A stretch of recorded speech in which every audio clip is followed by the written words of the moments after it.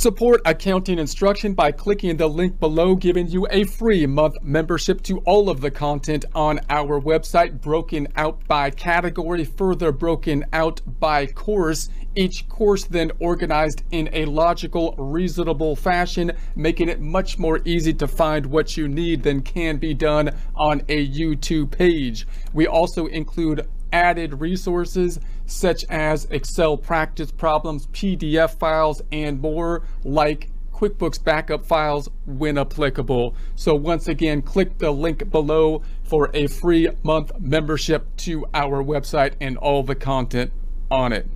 Personal finance presentation. Other financial services.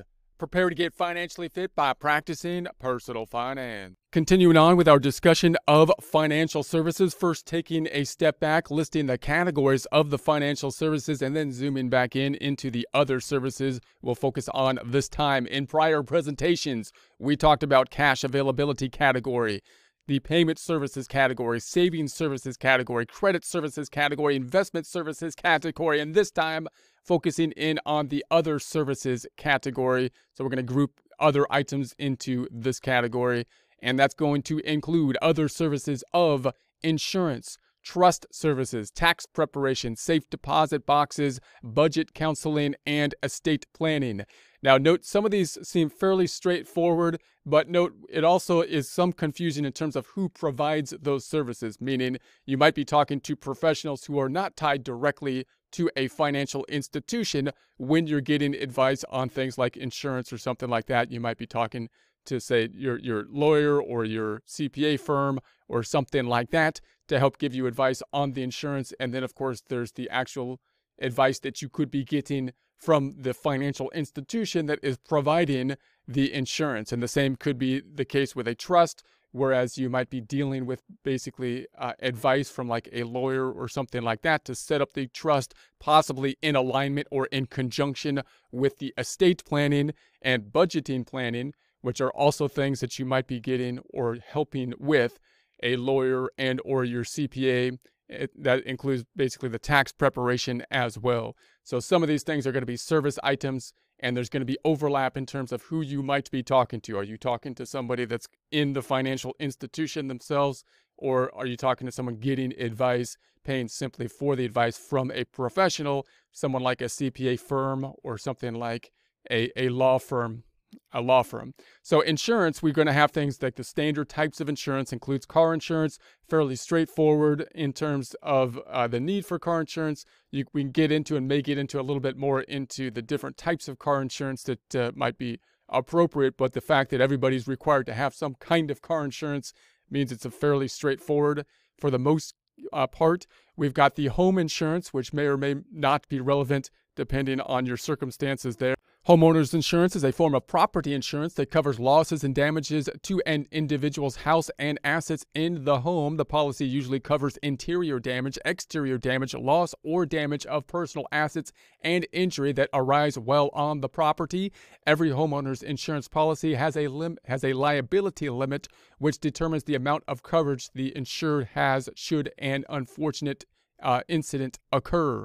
Then we have the life insurance, which we've talked a little bit about in the past, which is going to be useful depending on your circumstances and who is dependent upon you. So we might talk a little bit more about that in the future. Then we have the disability insurance, which is a type of insurance protecting against losses of income due to disability. Health insurance. So health insurance is fairly straightforward. This is something that's going to be notable whether you're working for someone and getting health insurance through your employer or need to be getting health insurance outside of your employer. There are differences, of course, within the health insurance. We can talk more about the different types of health insurances, which we might do at a future time. And then we have the long-term care insurance.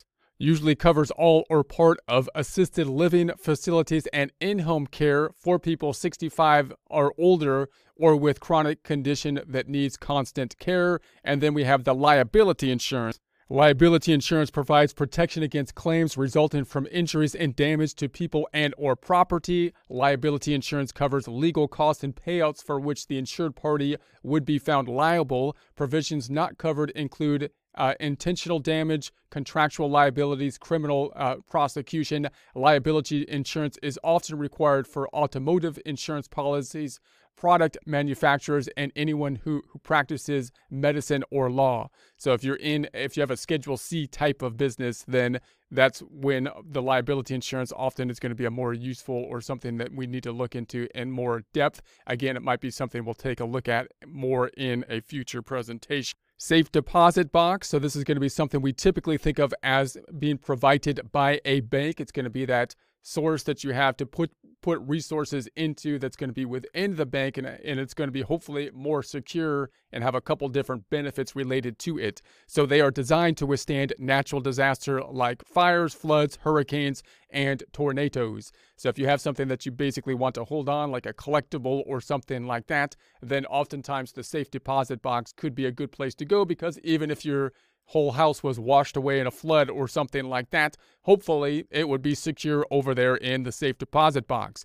Safe deposit boxes have also been used to store documents. Now, you might want to put your original document, if it's the only one, in the safe deposit box, but you might want to have copies of some information in the safe deposit box. Note that one reason that you might want to do that is generally so that you have, if it's a document type of information and not physical assets of some kind, then you might want it in the safe deposit box as a safeguard in case there's a fire or something like that, and you have the information to get access into things like bank accounts, checking accounts, investment accounts. Now, note that if you're comfortable with online saving, with online resources, then you might be able to do a similar kind of process online. In other words, it could be the case that you basically list out your information with regards to your assets and logging into those assets and so on with your financial institutions, your banks, and your investment accounts. Put that in the safe deposit box so that if there's a fire, you can get into your investment accounts having the login information necessary to do so. However, you can do a similar kind of thing if you're comfortable putting that information into some kind of online storage, which in the past and still in the present, there's some security issues because you're thinking it's online, that it might have more capacity for people to break into it electronically in that case. But if you have the proper security and you're using the proper resources, then you might be able to store that kind of same information and have a backup copy somewhere other than a physical copy in your home, or even a copy on your hard drive, so that if there's a fire in the home and the whole computer gets burnt down as well as everything else in the home, you would still have access to that informational resources because it would be on the cloud. You'd have to get on your phone or another computer or something like that, a tablet these days, and get the resources on the computer, but you'd still have access to them. So you may want a co-leasor, so you might want to have two people that have access to the safe deposit box, and that's kind of a double check in case something goes wrong and you lose the information, the key and whatnot to get into the safe deposit box. Possibly someone else then has that in order to get in there.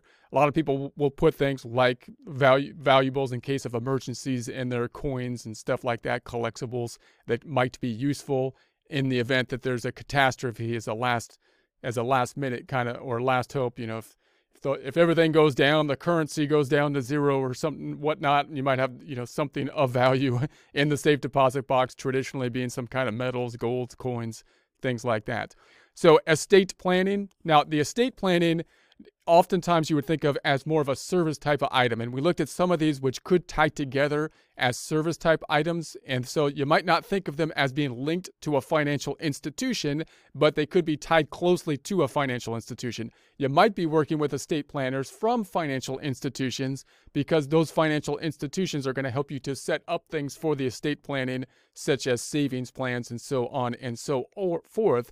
Or you might be working with, say, a lawyer or a CPA or something like that that's helping you with simply advice, who's not directly tied to a financial institution, but will probably be giving advice so that you and or them can also work with the financial institution in order to set up the tools within that financial institution for your savings plan. So when you're thinking about estate planning, you're probably thinking about hiring a lawyer or something like that. You probably do want to work with someone that's not directly connected to the financial institution as well, so that you feel comfortable talking to them, so that their information isn't biased, in that they're going to make some commission on the types of investments that they want to set up. In other words, if you talk to a lawyer about setting up complicated trusts and whatnot, and you pay them to do that, they obviously have an incentive to say that these things are really, really necessary. They may or may not be necessary, but obviously if they make their money by setting these things up, then they're going to want to probably set those up, or they're at least biased in that way. If you talk to someone and just pay them for advice, then you have some ability to be able to say their advice hopefully is more neutral kind of advice that way, and then take steps to go talk to other people and try to figure out what you want to do based on the plan that you have put up with the neutral advisor advice would be one way to think about how to put this together. So note that this ties together with tax. The tax planning is the same kind of thing. If you talk to tax professionals to help you out with your taxes, you're probably talking to someone maybe that's not directly linked to a financial institution, but you might have things like loans and whatnot that could be involved with the taxation, and they might have advice with regards to planning for taxes, which could also be involved in estate taxes involved there. Budgeting's the same kind of thing. If you're talking to someone about budgeting, you might be talking to a CPA or your accountant or your lawyer. But of course, once you come up to action plans with relation to the budget, especially long-term savings plans, that's when the financial institutions will come into play. Do you want to be talking directly to the financial institutions when you set those up?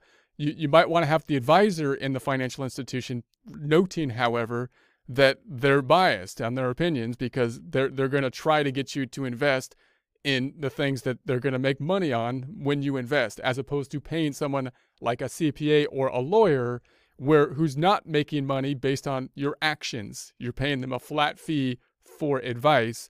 And so just keep those kind of things in mind. Who are you talking to when you're talking about advice type of strategies? Are you talking to somebody who is going to generate their money by my actions that they advise me to take, or am I paying them directly for the advice itself, and I'm going to go to someone else to then take the actions that I'm going to take? And you would expect that their advice could differ based on those two types of things. Okay, so estate planning involves determining how an individual's assets will be preserved, managed, and distributed after death, or in the event they become incapacitated. It's really helpful to lay this stuff out because after the point of death, of course, no one really knows what to do unless it is going to be laid out. Now, the estate planning will clearly become more and more complex, like many of these things will, like taxes and budgeting will as well, when the income level goes up. So even a basic kind of estate taxes or estate planning, I should say, has some basic stuff that everybody should keep in mind and put together. And then as the income level goes up, the complexity of estate planning goes up. When we get to things like estate taxes, meaning the government comes in after you die and takes some of your money, sometimes called the death tax, then it becomes more and more. That always greatly increases the complications whenever taxes get involved to a significant level, because then you have all these strategies to avoid the government taking the money. So that's when it gets more and more complex. So at the basics, you would need, the tax would include leaving a will, which is going to be basically the game plan that you have to set up the will. That's going to basically instruct what you expect to be happening. Setting up trusts or making charitable donations to limit estate taxes. So oftentimes you might set up then trusts. Now, trusts could be used for multiple different things, and you might set up the trust with the lawyer, and then you set up the trust, and then you might have components of financial institutions that would be involved in what's going to be involved within the trusts.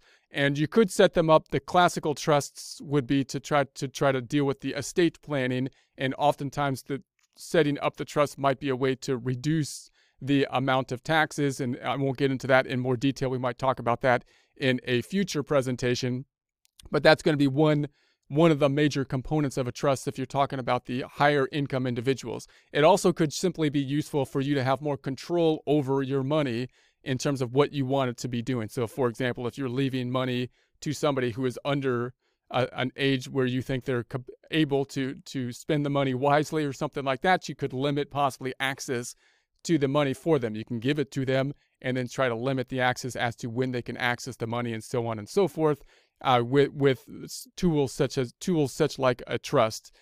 Donations is another one where Oftentimes, if your income is such that you're going to be subject to estate taxes, one of the ways that the IRS will say, well, I'll take less of your money is if you give it away. Now, obviously, you'd say, well, can't I give it to my family members? That's who I want to give it to, and the government says, no, that's what that doesn't count. You have to give it to qualified charities or something like that. So that's another way where you're saying, if you're sitting with the option and you're saying, okay, I can either do nothing and the government takes my money, which maybe you're comfortable with if you think the government will spend it wisely, or you might say, well, I don't think the government will spend it wisely. I think I can pick just about anyone almost randomly on the planet and give my money to them, and they would, be good, be better. So you can then try to give it basically to charity, and that way where you kind of have control over where you give it, and you possibly can reduce the estate taxes in that way there, or simply include the charity as part of your what you think you want to do with your money.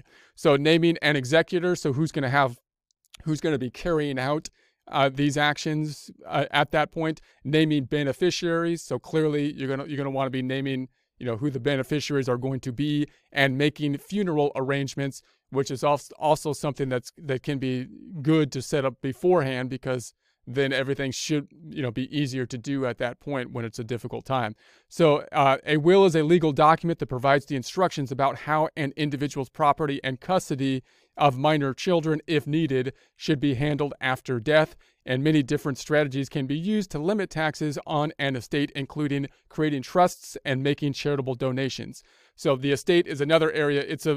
It's an area of high complexity when you get to higher levels of the estate taxing. The basics of it are fairly straightforward, where you'd want, of course, the will and to name the executor and the beneficiary and so on and so forth. And just remember that because it's a high area of complexity, then there's going to be multiple people involved, meaning you might have tax preparation, financial institutions dealing with the investing, lawyers, and so on and so forth. And also you got to be careful in terms of these more complex scenarios. Do you really need a more complex scenario or not? If you're talking to someone who deals in complex scenarios and putting them together, are they giving you advice based on what they like to do or what they do as their business, more so than what you think you actually need? How much do you actually need is a complex question, gets more and more complex as income goes up and as taxes, when there's a tax impact that's going to be involved.